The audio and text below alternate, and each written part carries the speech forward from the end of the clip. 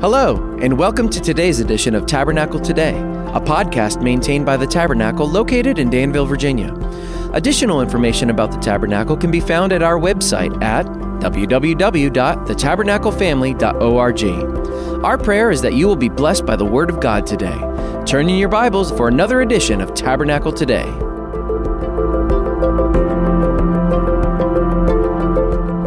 Well, if you haven't already, turn to Psalm 48. Psalm 48, and I'm going to read the entire psalm, and then we'll get into commentary. So it says it's a psalm of the Sons of Korah. Verse 1 says, "Great is the Lord, and greatly to be praised in the city of our God, in his holy mountain. Beautiful in elevation, the joy of the whole earth is Mount Zion on the sides of the north, the city of the great King.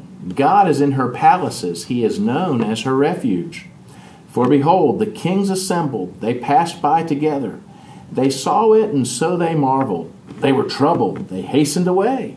Fear took hold of them there, and pain as of a woman in birth pangs, as when you break the ships of Tarshish with an east wind.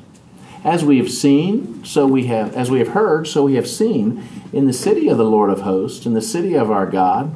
God will establish it forever. Selah. We have thought, O God, on your loving kindness. In the midst of your temple, according to your name, O God, so is your praise to the ends of the earth. Your right hand is full of righteousness. Let Mount Zion rejoice. Let the daughters of Judah be glad because of your judgments. Walk about Zion. Take a walk around Zion and go all around her. Count her towers, mark well her bulwarks, consider her palaces, that you may tell it to the generation following. For this is God, our God forever and ever. He will be our guide, even to death." And you might have another translation says even to forever or eternity or something like that there at the end. What does the King James say there? Death? God even to death? Okay. Yeah, we'll talk about that as we go along. Well, the heading lets us know we have another song sung by the Sons of Korah, written and to be performed in temple worship. And of course, we remember that the Sons of Korah were temple praise leaders from among the Levites, appointed first by David and then spanning the generations. So when you see something's by the Sons of Korah, it doesn't necessarily tell us whether it's from the days of David or in the generations after that, because like Asaph and sons, the Sons of Korah were ongoing over the generations in leading worship. So I bet you that if Israel was able to reestablish temple worship tomorrow, they'd be looking for Sons of Korah to be among their praise leaders, because there was kind of a genealogical connection, with ones that went before, as we see in the days of Nehemiah. But Psalm 47, when we look at that, it was several weeks ago now because of the Christmas break and stuff, but Psalm 47 praised the God of Zion, and Psalm 48 follows it by celebrating the Zion of God. And so they kind of go together in a neat and wonderful way. You can see them kind of being part of the worship schedule there at the temple in the days after Solomon built the temple. David got the Sons of Korah ready, and they probably began writing and singing. And then they were ready when the temple was established. They were ready when it was reestablished. Psalm 47 called Israel to praise God when his name is brought up. It called us to praise God when we consider his deeds. Psalm 48 reminded Israel to honor the city where God has chosen for Israel to gather to worship, and that's Jerusalem. And so in the days of the wilderness, they'd pack up the tabernacle and they'd go to the next place while they were on their way to the promised land. They'd reconstruct it. Has anybody looked in the book of Numbers and seen the number of times Israel moved over 40 years? The data is there, and it winds up being 40 times in 40 years. So it was an average of about once a year. They packed the whole thing up, moved 600,000 men and all the women and children that were part of that too, and they went on to the next place and put the thing back together, and God provided the manna and the quail and those kind of things. So Zion makes us think of not only the physical Jerusalem, but the heavenly Jerusalem to come. Think about all the great Christian hymns, right? We're marching to Zion, and by that we mean the heavenly Jerusalem. We're making, we're making our way to God's city. I have no problem using that term Zionist and calling myself a Zionist. You say, well, Danny, what's a Zionist? A Zionist in our day, in the last 300 years, has been those that believe that not only do the Jewish people deserve a homeland on earth, but that it should be right where it is, land Jewish people have more historic claim to than any other people. And Jerusalem is its capital. So if you believe there should be a home for Jewish people, and the most logical place for that to be is where they've got historic claim to, you're a Zionist too. You might be a Zionist if, And so I don't have any problem calling myself that. Psalm 48 celebrates Jerusalem as Israel's capital and the key city of God's dealing with mankind on earth. But don't miss, the key to what makes it special is God, who will be glorified on the earth. So even though this celebrates the city, it's celebrating the God of the city, and the fact that what makes it special is that God has made it the capital for His chosen people and the place where the temple is. And I thought about that, I really like the Tabernacle, 1978 South Boston Road. Some of you have fond memories of being over on Thomas Street in the white building. I don't know if anybody here goes back to the white building, but then the brick building, and all those things. And then in 1972 coming over here and that sort of thing. Our place of worship is special, but why is it special? Because the God of our worship is so wonderful and awe-inspiring. Amen? Mm-hmm. Some have suggested from verses 4 and 5, we'll look more at this in a minute, that it may have been written to celebrate the salvation of the city of Jerusalem from Sennacherib's invasion in 701 BC. They'd already taken Assyria had already taken the northern part. They'd circled the rest of Judah, and they were coming after Jerusalem, and God miraculously dispelled them. And so we'll look more at those nuts and bolts in verses 4 and 5. Brother Mike? You said something like, why is God so special just a second ago? Yeah. Well, when we were studying Genesis, we would laugh about this, but it was true too. Why is God so awesome? And the response we would all have is because He created the universe out of nothing. Yeah.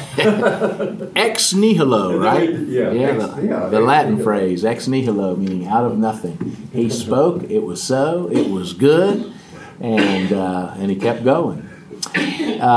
And we'll look at it too, but others have suggested from verses 12 and 13 that the psalm celebrates the rebuilding of Jerusalem under Nehemiah. So both those are on the table, but we'll look, and I'm not sure we get an exact answer, but let's look down through the verses now. Verses 1 through 3, God and His city are put there for the entire earth's joy. I love this. It says, great is the Lord, verses 1 and 2, greatly to be praised in the city of our God, in His holy mountain. Beautiful in elevation, there it is, the joy of the whole earth is Mount Zion on the sides of the north, the city of the great King. And there's obviously a double play there, the King of Judah, the King of Israel, but also the King of Kings, the Lord Himself. Now, what happens when you go up on a mountaintop? Why is it special to be at the top of a mountain? The view. The view. That's funny, all through, when you go into Chattanooga, all kinds of signs says what? See Rock City. You can go up there and see 7 states. Now, I've been up there several times. I've never seen 7 states, but they tell you which ones you could see if it was a clear enough day. And I don't know if there's been a clear enough day in a long time. But, when you're up there, you get perspective. And if you're especially at the right kind of mountaintop, you can see in every direction and different things. And so wherever a person lives on earth, even when they're in places of higher elevation than Jerusalem, spiritually speaking, to go up to Jerusalem is to go up to the ultimate, there's your fill in the blank, the ultimate mountain from which everything else makes sense. And so when we get to further down in the Psalms, we're going to see the Psalms of Ascent. And I believe it's Psalm 120 to Psalm 134, if I'm not mistaken. So right after long Psalm 119 are 15 short psalms, and each one is what we call a Psalm of Ascent. And ascent means going up. And what they are celebrating is going up to the city of Jerusalem, to the temple, to worship God. And you may know that on the way, think of the festive pilgrims, they'll sing Psalm 120, and then Psalm 121, then Psalm 122. They'll sing them all the way there and all the way back. because spiritually speaking, even if they came from a higher elevation, they're going up to Jerusalem. I think of the lady that came to Solomon in his day. Do you remember her title? Who came to see Solomon the Queen of Sheba. Yeah, very good. Star of the day for Bev over there. We got it, Queen of Sheba. And we're told in the text, and it's not too long after 2 Chronicles, the dedication of the temple, So in chapter 6, Solomon says, Lord, when your people get in a bind and they humble themselves and turn to you, won't you hear them and heal them and save them? And in 2 Chronicles 7, God says, Solomon's words back to him, if my people, everything he says there, Solomon had asked. He said, okay, I'll do that. You humble yourselves and pray when you're in a bind, I'll hear and I'll heal. If you turn, I'll turn, I'll draw near to me, I'll draw near to you. Well, just a couple chapters later, it's 9, 10, 11 in there, I believe, we read of the Queen of Sheba coming from Africa to Israel, to Jerusalem, the capital, talking to Solomon because she'd heard. And so, Solomon, one of the things he had prayed is, when foreigners who aren't of your people Israel hear how great you are, and they come here asking what's the deal with Yahweh worship and this country and stuff, he says, when they come, when they ascend, when they come up to Jerusalem, then won't you heal, and forgive. And she apparently did that. Jesus indicated that she had. And so Jerusalem is only about 2,500 feet above sea level, and it's actually a tad in the shadow of the Mount of Olives, which rises 100 feet higher, which is interesting, isn't it? That makes we as believers think about Jesus dying on the cross for our sins at the place of the skull, Golgotha, Calvary, and it was from the Mount of Olives he ascended back to heaven. And Zechariah's great prophecy that one day he's going to return and rule and reign over the earth from Jerusalem after he tells his enemies to drop dead, which is pretty cool, right? So we believe the rapture will be before that. He'll rapture the church up, and then 7 years or so later come back and come down, and we'll hold the camcorders on our white horses while he rides his down and says drop dead or whatever he says. He speaks the word, and it's going to dissolve. It's going to be a lot of blood. But we don't have to fight to make that happen. But look at verse 3. God is in her palaces, the palaces of Jerusalem. He is known as her refuge.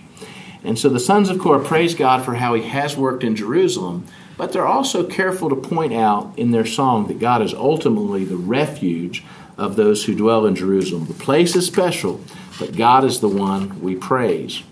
And of course, our buildings here at the Baptist Tabernacle are special, but God is the one we praise. And so we want to always make it about him. He let us build it. He can take it away. We want to serve God in our generation, set up the next generation for success. And, but we realize we're the church 24/7, 365. This is a leap year, so 376. But God works when we gather. God works when we scatter. God works when we're doing things locally. He works when we're doing things globally. And he is good. So the next verses, 4 through 8, remembering when God miraculously delivered Israel. So this is really something here, he sets it up for us here. Verses 4 and 5, he says, for behold, the kings assembled. They passed by together. And in this case, they're not coming to worship. It's pretty clear. He means they're coming to try to take over this choice spot. Israel is at the crossroads of 3 continents, right? So it is where Africa and Europe and Asia come together in that land bridge. And a lot of conquerors over the years have said that'd be a good place for us to have.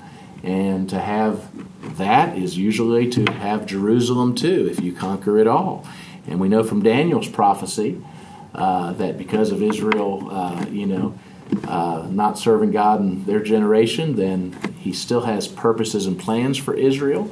And yet Daniel foresaw from Babylon that there would be a time of Babylonian occupation, and then Persian occupation, then Greek occupation, then Roman occupation. But God would do a new thing in the end of days.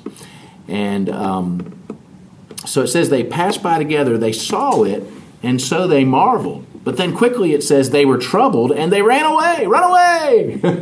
It says they hastened away. So the sons of Korah remember a time that pagan kings assembled against Jerusalem to take it, and yet somehow they were troubled and they hastened away. And one of the biggest times this happened is actually told in 3 different places in the Scripture. You know, the Gospels is the most important thing. It's repeated 4 times. But Deuteronomy retells the story of the law because, you know, so that's twice told. And sometimes Leviticus, Numbers throw in a third telling of some of the 10 Commandment stuff. That's how important it is. 1st and 2nd Kings is retold in 1st and 2nd Chronicles from a Judah-centric point of perspective. It's so important it's told a second time. But the story of God's dealing in Hezekiah's days is so important that it also gets into Isaiah at the critical juncture of the first 39 chapters and the second 27 chapters. Isaiah is so cool, 66 chapters, and it winds up like the 39 Old Testament books, a lot of judgment of those who mess with Israel, with some beautiful promises for the future thrown in, and then the great things of the second half that make us think more New Testament themes, such as Christ dying for our sins, the beautiful time to come of the millennial rule and the new earth to come one day. But so Genesis 36 through 30, Isaiah 36 through 39 also tells the story of a key time where the king of Assyria, who had already conquered the north of Israel, surrounded Jerusalem to take it. It's worth reading. We've got the time. So turn into Isaiah 36 and 37. Don actually mentioned the time Hezekiah was sick and asked God for more time, and God granted it.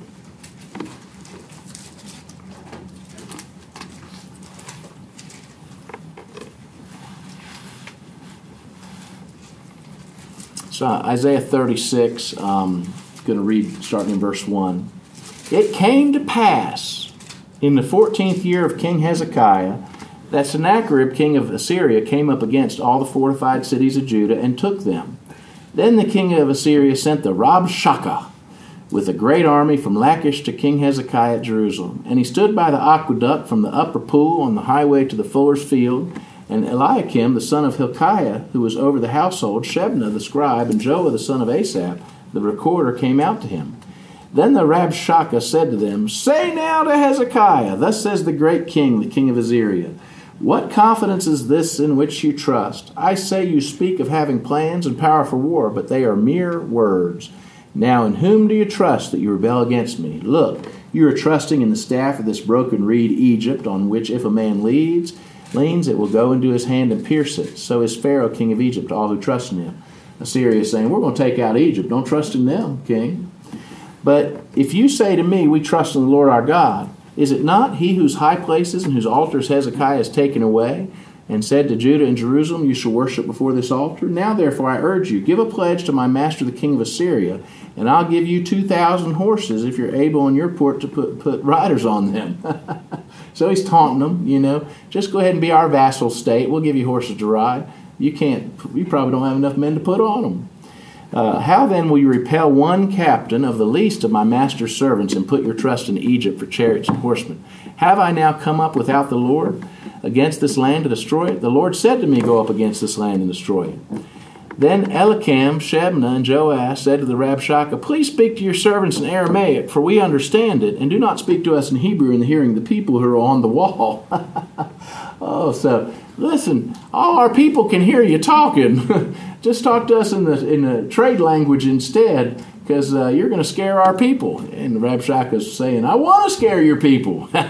So he said, Has my master sent me to your master and to you to speak these words, not to the men who sit on the wall, who will eat and drink their own waste with you? Oh, gosh.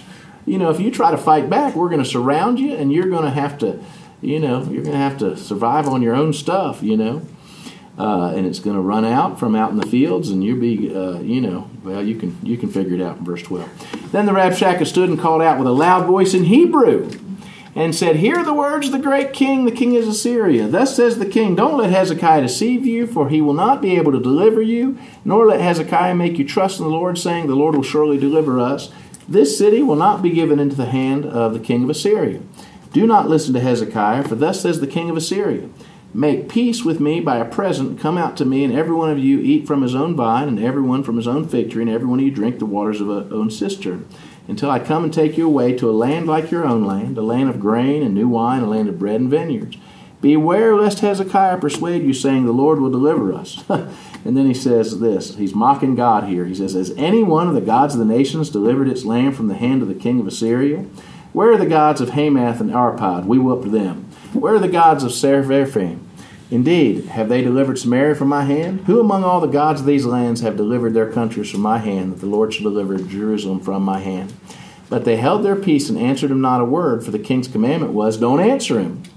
Then Eliakim, the son of Hilkiah, all of them came to Hezekiah with their clothes torn and told him the words of the Rabshakeh. Chapter 37. Now here's a godly king.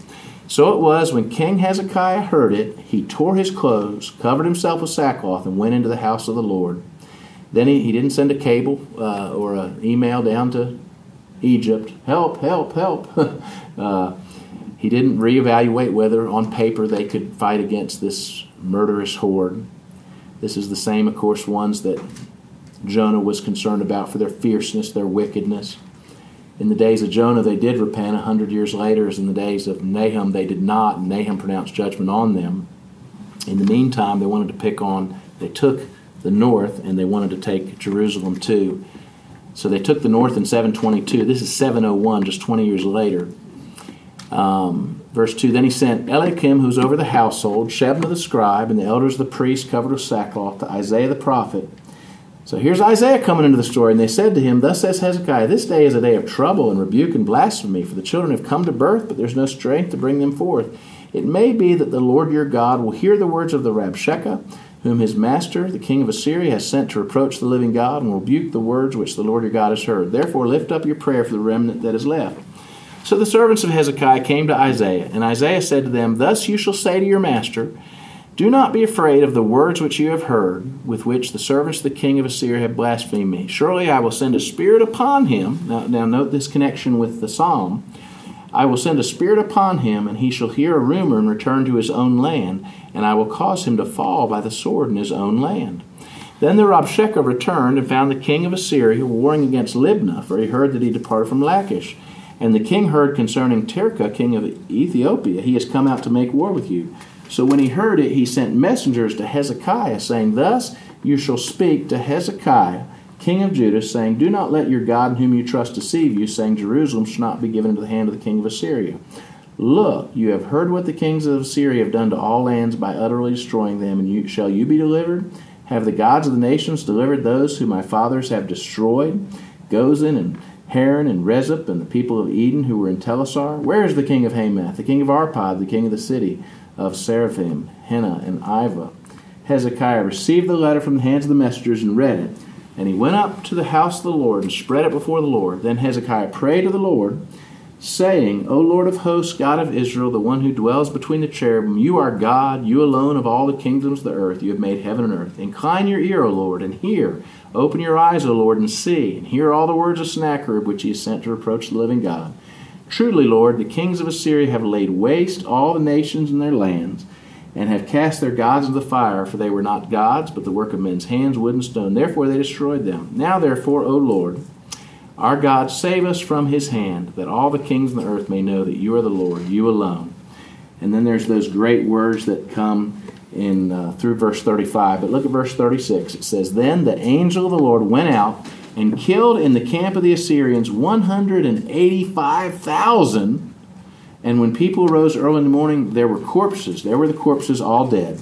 So Sennacherib, king of Assyria, departed and went away, returned home, and remained at Nineveh. It came to pass, as he was worshipping in the house of Nisroch his god, that his sons Adramelech and Sherezer struck him down with a sword, and they escaped into the land of Arad. Then Esarhaddon, his son, reigned in his place. And Judah never did fall to Assyria. Now later, because they were under God's judgment, they did fall to Babylon. But presumably, had they been serving God in that generation, they'd been protected then too. So, what a marvelous deliverance. And somehow in Psalm 48, it's celebrating a time of deliverance. There was also a pretty cool one in the days of Jehoshaphat, and other times too. But that's a pretty remarkable one there.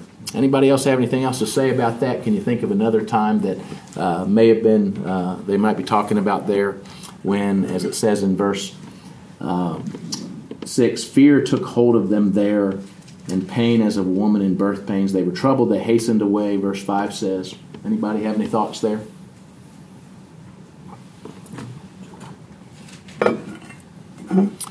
Again, verses 6 and 7, right? It kind of shows the aftermath of God's special deliverance. Fear took hold of them, and then two poignant things pictured. Pain as of a woman in birth pangs, and as when you break the ships of Tarshish with an east wind. So the enemy is shown being all of a sudden seized with pain, the way birth pangs seize a pregnant woman. Some of you have been there and can relate to that, you know. And then the second illustration, they became like ships broken by strong winds that are now helpless before the power of the wind. And, when you look at the track record of old Sennacherib and how he was just mowing opponents down and getting victories left and right, it's kind of like the Harlem Globetrotters playing the Washington Generals. 99.999% of the time, the Harlem Globetrotters win, right? In fact, I think they say in all the years the Washington Generals won one of those games, you know. And I'm not sure what was happening there. It must have been somebody's birthday or something. But God did a great miraculous deliverance in Hezekiah's day because they submitted and trusted the Lord. This reference to ships broken by strong winds that are now helpless before the power of wind, it made me think of John 3. I think we ought to think on what Jesus said in John 3 more when he's talking to Nicodemus and talking about the ways of the Lord and how all of a sudden God's activity kicks up, you know. And he compared it to the wind going through trees, right? The Holy Spirit, God the Holy Spirit. You see the branches flowing, and you know the wind's what's pushing them, but you don't physically see the wind. You just know it's happening. And, sometimes we sense that when we're in a worship service together.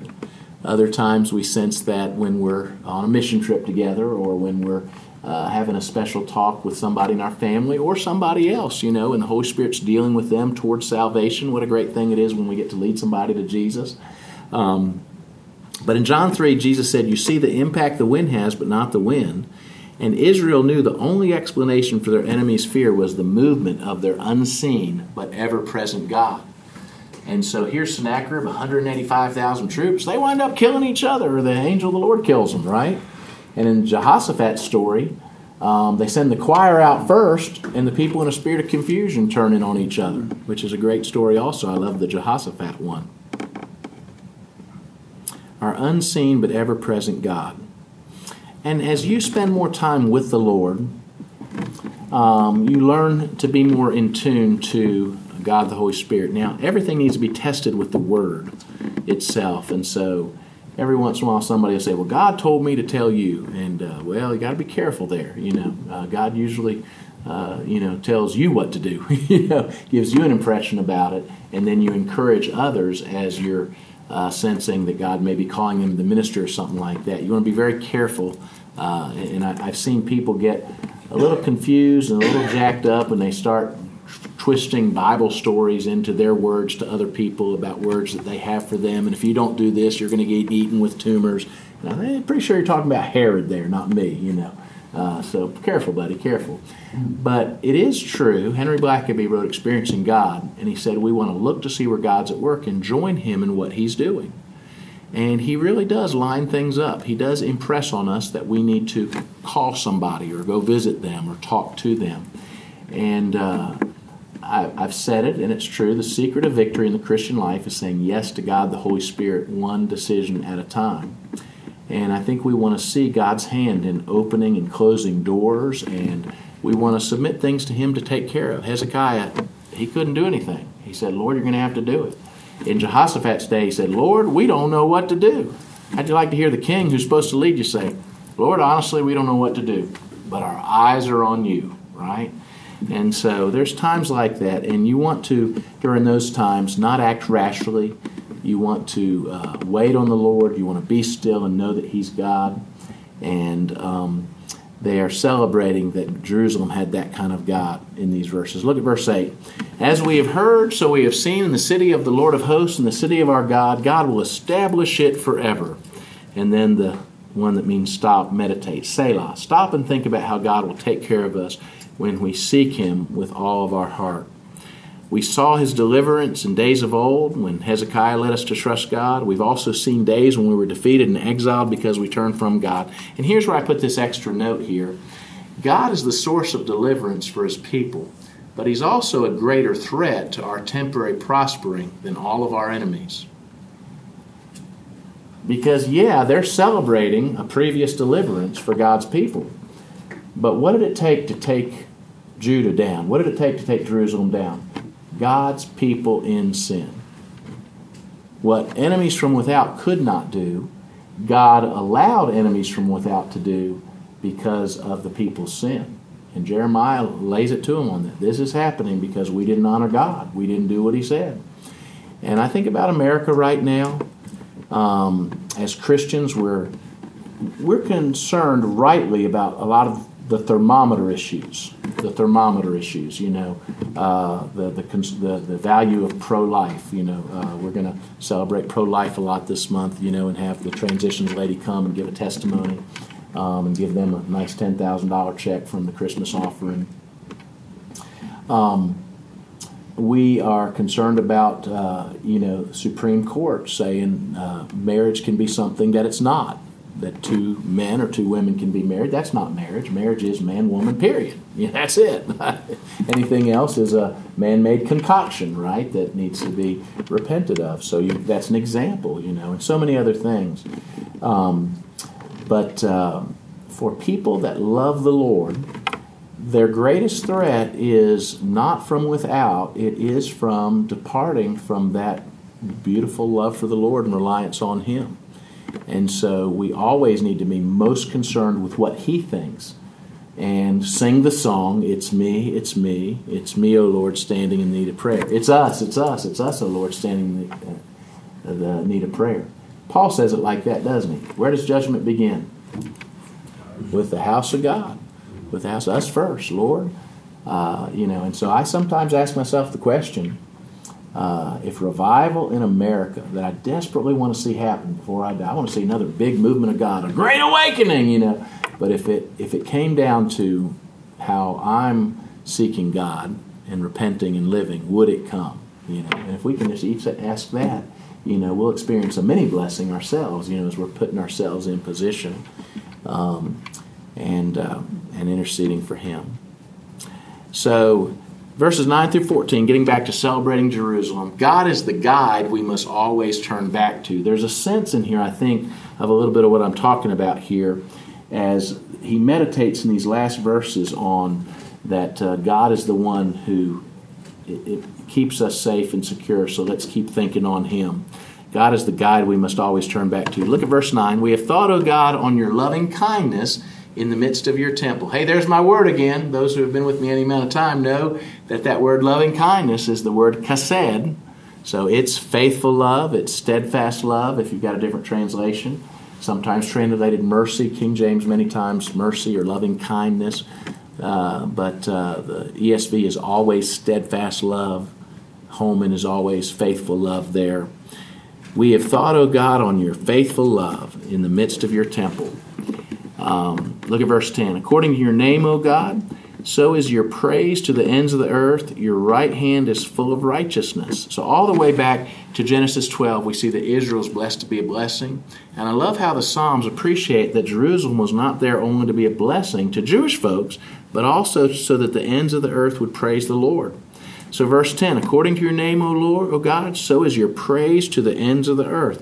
You have brought us here to Jerusalem to worship you, but this is for everybody. What was Abraham told? You are blessed, and I'm going to bless all the nations through your seed. And we have to remember that, especially when we're talking to people about why is Israel special? And it's like, well, God had a special plan and His purpose for Israel, and He plans to have a special reward for Israel in the future and things. But it's very clear the whole thing was the same thing that He says to churches, and that is Israel's put here to be a place that honors and glorifies God. So the nations will say, we want to know Israel's God. And the church is not only put here to do that, we're all supposed to go out, and make His name known. And so if indeed the Old Testament was more being drawn in to hear about God, the gospel sends us out, of course, to everywhere to talk about God. John Piper, he wrote a book called Let the Nations Be Glad. And he says, I'm not sure anybody read past the first line, but everybody read the first line. And the first line of his book says, missions is not the main purpose of the church, worship is. Missions exist because worship does not. He said that line really resonated with people. And I can tell you there are hundreds, if not thousands, of missionaries that book influenced them to go out and be missionaries for the Lord. And I've met some of them, you know. And John Piper was laughing about that one time, talking about it. But it's a great phrase, isn't it? You know, we believe one of our chief purposes is to get the gospel to our community and into the entire world because of the Great Commission. But there's a reason we do that, because there are places where people are worshiping sticks and bricks and stupid stuff and each other and ancestors and, you know, those things. And they don't get that, you know, God created them. They don't get He's got a purpose and plan. They don't get that He's acted in time to show His love for them. And so, you know, we do missions because we want to see the promise fulfilled, and it will be fulfilled, that there will be people from every single people group in heaven. It's one of the reasons why we talk so much about missions, you know, and support it. Think about those people, the Ambrosiuses. They were in your class, weren't they, Gary? And they were in the church too, and they're finishing up now. You know, they're just helping a little bit more, getting some more things done. The work will continue on if they both went to heaven tomorrow, but we're going to support them as they continue to do things here. They're doing it from Alabama now and going over there just a little bit. But they went to an unreached people group, loved those people, saw some of them saved, learned their language, gave them the Bible in their language, New Testament, later gave them the Old Testament. As people were saved, they baptized them and trained them. And now there are, I think they said, you know, scores of churches and thousands of believers. And that's just one story. There's a people group that went from unreached, which is less than 2% Bible-believing Christians, to reached. They're more than that now because they gave their efforts there. I've got a buddy named John. I can't tell you his last name because he doesn't want any record of it being kept and stuff, but he went to Western China and did the same thing for a people group there now, and now helps Southern Baptists reach out to even more tribal groups, which is so cool. So look at verse 11. Let Mount Zion rejoice, let the daughters of Judah be glad because of your judgments. Let Mount Zion rejoice in the God of Jerusalem. Let Jews be glad, voice God's praise to the ends of the earth. So the joy of the entire earth is based here, so we can send forth our God's praises to those who need to worship our God. Verses 12 and 13, he gets real poetic with it. Go ahead and take a walk around Zion. Go all around her, count her towers, mark well her bulwarks, consider her palaces that you may tell it to the generation following. Go ahead, walk around the tabernacle, you know. See the youth being instructed in the word of life material. See the children being instructed in the Awana thing. See the bus coming in to bring children from an impoverished neighborhood over here to get it. Look over here. Look at the media equipment because we're live streaming and some people are watching in other places when we have our services. Look at the choir working extra hard to praise and even remember a dear brother and sing at his funeral who died in the service and things like that. Look at the TLC and the instruction for 30-something years. Think about the Christmas offering and the thermometer that goes up and all the different ways missions is supported and how we are about Christian education here and around in so many different ways. Walk about Zion, go all around her, that you may tell it to the generation following. Now, earlier I said some scholars thought this psalm may commemorate the rededication of Jerusalem's walls under Nehemiah. You can turn to Nehemiah 12 if you like. I'm going to read all of verse 27 and then portions of 28 and 29. But listen to what later Nehemiah says. It says, at the dedication of the wall of Jerusalem, they sought out the Levites in all their places to bring them to Jerusalem to celebrate the dedication with gladness, both with thanksgiving and singing, with cymbals and stringed instruments and harps. So they said, wait a second, if we're going to get temple worship going right again, we got to find some of the Levites, like the sons of Korah, like Asaph and sons, and those guys. We got to get the band back together, Donnie. We got to get the band back together. And then it says, and the sons of the singers gathered together from the countryside around Jerusalem, for the singers had built themselves villages all around Jerusalem. They're like, so this may have been written later, after Jerusalem fell, and then they got to go back. So this might be to commemorate in Nehemiah's time them going back. But think about what Nehemiah says there. It says the ones who would lead Israel in singing at the temple hadn't left the area. They're like, one day the temple's going to be rebuilt. One day the walls are going to be around the city. We're going to have to get the band back together and sing and play and all those different things. And I just think about the foresight and the faith they had to do that. God will be true to his promises. So now, if Psalm 48 was back from earlier days, they're using it as God told us it's going to happen. We know why we lost it because, we know why we lost it because we disobeyed God and He punished us. But His praise will happen again, and we want to be ready to praise. So singers like the sons of Korah had stayed as close to Jerusalem as they could, waiting for the days to come when they would again be called, there's your fill in the blank, called upon to lead out in the singing of praises to our great God in the city of God. And that brings us to the last verse, verse 14. For this is our God forever and ever. He will be our guide, even to death. And as I alluded to earlier, you got Hebrew words here. You're trying to bring them into English.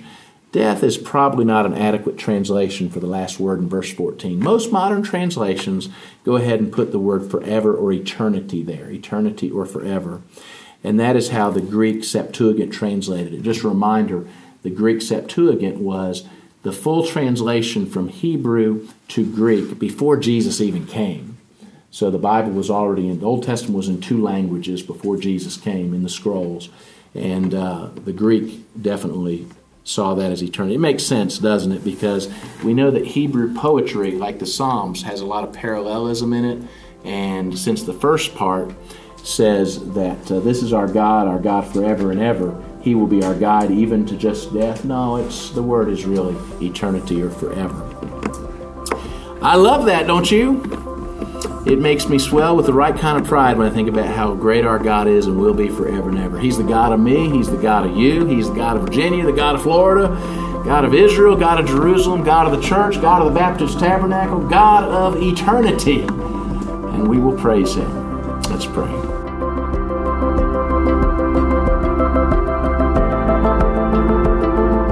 Thank you for joining us for today's edition of Tabernacle Today.